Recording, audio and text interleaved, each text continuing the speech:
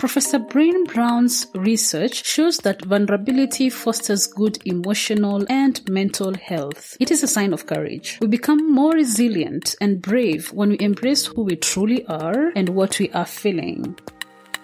The Vulnerable Scientist podcast is a space for scientists to tell their honest and authentic stories. I am your host, Sarah Nyakeri, who happens to be a scientist, informal science communicator, and I help scientists create personal websites. If you want to support this show, go to www.patreon.com/thevulnerable-scientist. You can also follow this podcast on all social media platforms at TV Scientist Pod. This is part 2 of Dr. Bill's story, where he tells the story of how he got here, the journey that took him to being a biosafety officer. How did you get here? Tell us the story of how you got here. I don't know where to start from. I think for me, I'll start from my high school. I don't want to go very far behind. Okay. In high school, actually, in high school, I didn't know which course I was supposed to go to undertake in campus or in college. Okay. So when I finished my high school, during those times, there were getting a parallel course was kind of tough. Or getting admission to a parallel program in Kenyan universities. It was not like straightforward, like you could go and then you are admitted. Yeah. So you had to apply.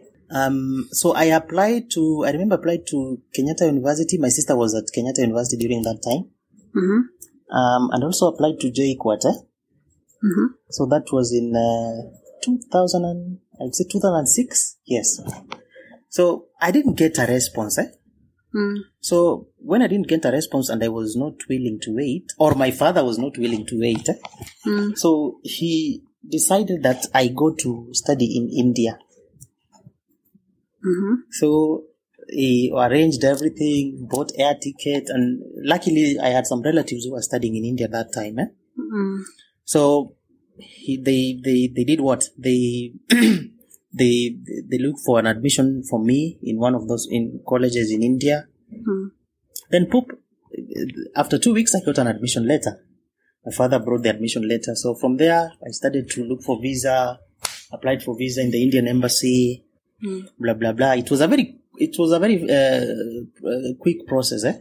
So I flew all the way to India. So I went to India. Initially, I wanted to do computer science. But after going there, I was like, I think computer science classes during the first year, they have some math classes. Sorry? So they have some math classes, mathematics, or some modules in mathematics. So I went there the first week, the second week. I was like, I think this thing is tough for me, I don't think I can be able to do math. Okay, I have to admit I was not very good in mathematics. So the second week, actually, I changed my major. Then I was looking at the college's programs, and then I saw they have biochemistry, biotechnology. So you're here, you've seen that there are math courses and you wanted to switch. Yeah, actually that's what made me to switch. Because people are saying, when you're doing these biology courses, there's no math there. So I changed. Is it really true? Yes, that's the truth. Okay. So I changed. I went to the biotechnology class. So that's how my journey started. There in India, I did a biotechnology course and finished quickly. The good thing with India, there are no strikes. You finish right on time. If it's a 3-4 year program, take it, and then you are done in 3 years.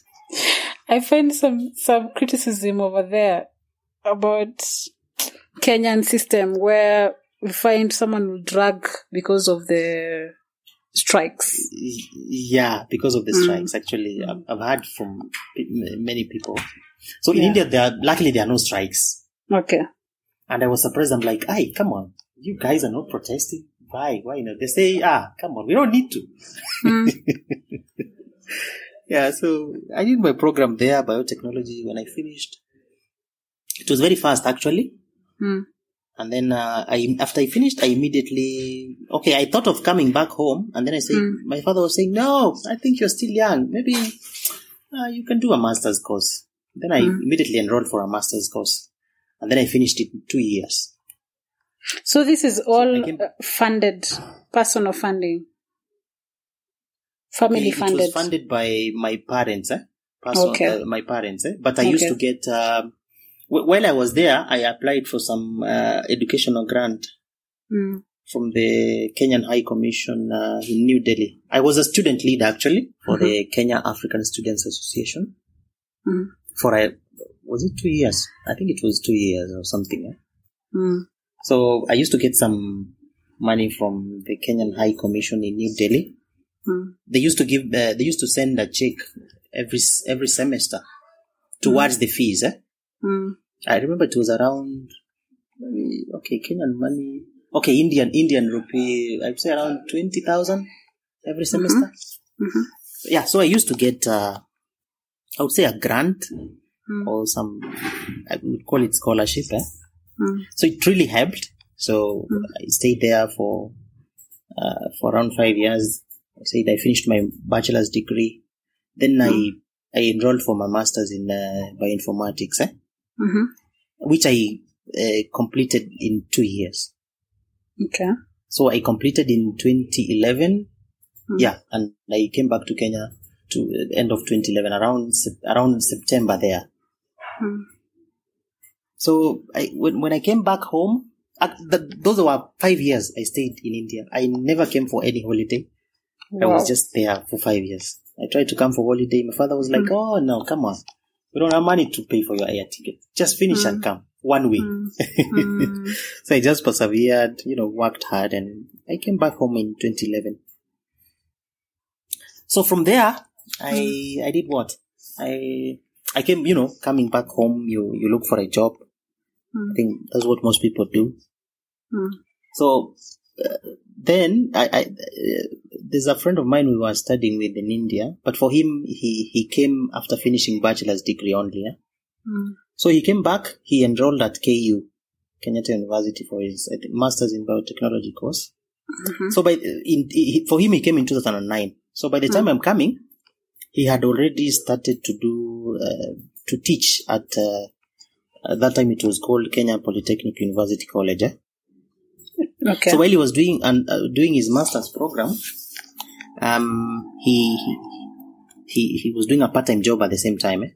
Masters at KU, part-time teaching at Kenya Polytechnic University College, as it was called that time. So when I came, we were still friends. He introduced me to some people in the Kenya Polytechnic University College. So I also started they gave me some few units to teach. So I remember I started by teaching evening programs. There were people who were doing some programs in the evening from 7 to 9 p.m. Okay. Yeah, so that's where I started teaching. And then as time went by, I was given now regular classes, but still on part-time basis. So that was as from 2012 up to 2014, around August. So while part-timing there, there are these scholarship positions which come from the ministry. I think they're normally circulated to all universities in Kenya. Okay. Kindly inform your staff. Whoever is interested can apply. We can recommend. So while part-timing there, I decided to apply. I had actually applied for so many scholarships. I think than 100. But unfortunately, I never got even one. So I remember there's this day, I was, these scholarships from China, they were circulated from the ministry to the university college. Initially, I didn't want to apply. Actually, I was like, I've applied so many. I've never been picked. So that day, I remember there's one friend of mine. He was also on a part-time lecturer there. They pushed me actually. They said, "Oh, Billy, come on, just apply. Don't leave it. Just apply." Actually, I prepared the papers. That time I was having some workshop at ILRI. I remember we were being trained on bioinformatics and genomics or something like that. So I prepared the documents in the evening. Then early morning, I passed by Kenya Polytechnic. I gave those application documents to my friend. Mm-hmm. So he dropped them at the ministry. Obviously, I gave them, and then the administrative staff, the chairman, the dean, they recommended, Yeah. So he dropped them at the ministry. Then after 2 weeks, they called us for an interview. We did an interview. Actually, I was number one in the interview. Wow. Like to be interviewed, I was the first. I was there at 7 or 7:30. Yeah, I like to keep time, so I was there early. So I did the interview, and then, after the results came out, they gave me the scholarship. So after being given, it was very fast. You're given a scholarship, and then you're told, okay, in 2 weeks, you're leaving. Your air tickets have been bought. I think it's the ministry which was buying those air tickets. So, yeah, it was very fast. So here I was again. I've been in Kenya almost 3 years. Then here I am, got a scholarship to go to China. Initially, I was hesitant, but I said, okay, let me go. Why? So there I was. I went to China. Why were you hesitant? I guess I wanted to be here in Kenya. I would say so. I just wanted to be here, After being abroad for 5 years, then you come home. I wanted to be here. Anyway, I've always wanted to be here in Kenya, Okay. I've never loved being out there for so long. So I went to China from 2014. I did my PhD in plant breeding and genetics. Actually, I took 4 years, four and a half, I would say. Yeah. So I came back to the country in 2018. So the PhD was very interesting. I learned so many things in science. I also learned how out there, I think there's always something new you can learn that you can always bring to our country. I'm not saying that our system is bad and their system is better, but that is a developed country. And then there's always so many things you can learn that you can, share with our people here back at home. So there is a lot we can learn from the Chinese. I think, in terms of research. And, I would say there is research there employs so many people who are supplying reagents to the lab, those lab assistants, it's so many people are doing masters there, research programs. So I would say it's an employer because there's so many people working on those. You finish your bachelor's degree, your supervisor just directly texts you. They have ready funds to do research. Wow. So that was something which was really interesting to me. And I thought if we could have the same here, I think it can be a game changer. We can even be more innovative. But the program was not easy. I remember, when you're doing a breeding and genetics project, there's the planting phase. I remember there's a time I was given seeds, and then, there's a phenotype you expect to see in the field. Phenotype, you mean? When you're, by phenotype, I mean the characteristic, when you're given I was working on the rice crop. Okay. So I was doing QTL mapping, What is you're that? given some seeds for QTL mapping, quantitative trait loci. So actually, it's a location in the genome where there's so many genes, yes?